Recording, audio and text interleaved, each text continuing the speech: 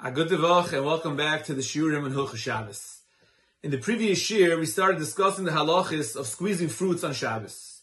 Today, I'd like to mention two scenarios in which it's mutar lechatchila to extract liquid from a food on Shabbos. The first heter is, if you squeeze the liquid out of a food for the purpose of improving the food, which means that you're not squeezing it because you want to use the liquid, but rather you're squeezing it because you want to improve the food, then it's going to be mutar. For example, let's say a person has a pickle, and there's too much juice inside of the pickle, and he wants to squeeze the pickle to extract the excess juice. The halach is that it's mutar. Similarly, let's say a person has an oily piece of kugel, and you want to extract some of the oil from the kugel to improve the taste of the kugel. The halach is that it's mutar, because in both of these cases, you're not extracting the liquid for the purpose of using the liquid, but rather you're extracting the liquid in order to improve the food, and that's why it's mutar. That's the first heter. The second heter is that the halacha tells us it's mutar to squeeze the juice from a fruit when you're squeezing directly on top of a food, if the purpose is to improve that food. And therefore, it would be mutar to squeeze a lemon on top of a piece of fish, or on top of some salad, or on top of guacamole, if your intention is to improve that food, because when the juice falls directly onto the food, and it's intended to improve that food, the halacha is that it's mutar. However, the halacha is that it would be usher to squeeze a liquid directly onto another liquid. For example, if a person wants to have some lemon juice in his tea, he may not squeeze a lemon on top of his tea, because the lemon juice goes directly into the liquid, and that would be usher.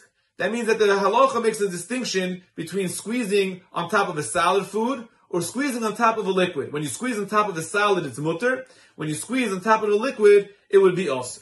And therefore, if a person would want to add some lemon juice into his tea, the proper method would be to squeeze some lemon onto sugar, and then put the sugar into the tea. Because squeezing the lemon onto sugar is mutar, because that would be a squeezing of a liquid on top of a solid, which is mutar, and then putting the sugar into the tea, that would be mutar as well. Now, when a person comes to squeeze lemons on Shabbos, he has to be mindful of Hilchos Bayer as well. And therefore, you may not wrap the lemon in a net to hold the pits back, because that would be bayer. Additionally, if you squeeze lemon on top of a salad or on top of sugar and some pits fall out into the salad or into the sugar, you may not remove the pit from the salad or the sugar, because that would be bayer. But rather, you would have to remove the pit together with the surrounding area of salad or together with the surrounding area of sugar as well. Now, regarding squeezing grapes and olives, in the previous year we mentioned that grapes and olives are more stringent and they're in a category of their own. And therefore, the same applies regarding this heter of squeezing on top of food. Although, according to the letter of the law, it's mutar to squeeze grapes and olives on top of food as well. However, the halacha tells us, hamachmir tavi olav bracha. It's praiseworthy to avoid doing so. And therefore, preferably, a person should not squeeze grapes or olives on top of a food on Shabbos. So to summarize, there are two heterim as it relates to squeezing liquids on Shabbos. The first one is if you're squeezing it for the purpose of improving the food, that would be mutar.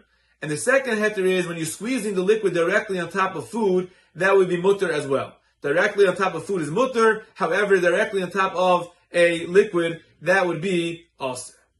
Sei gesund and have a good day.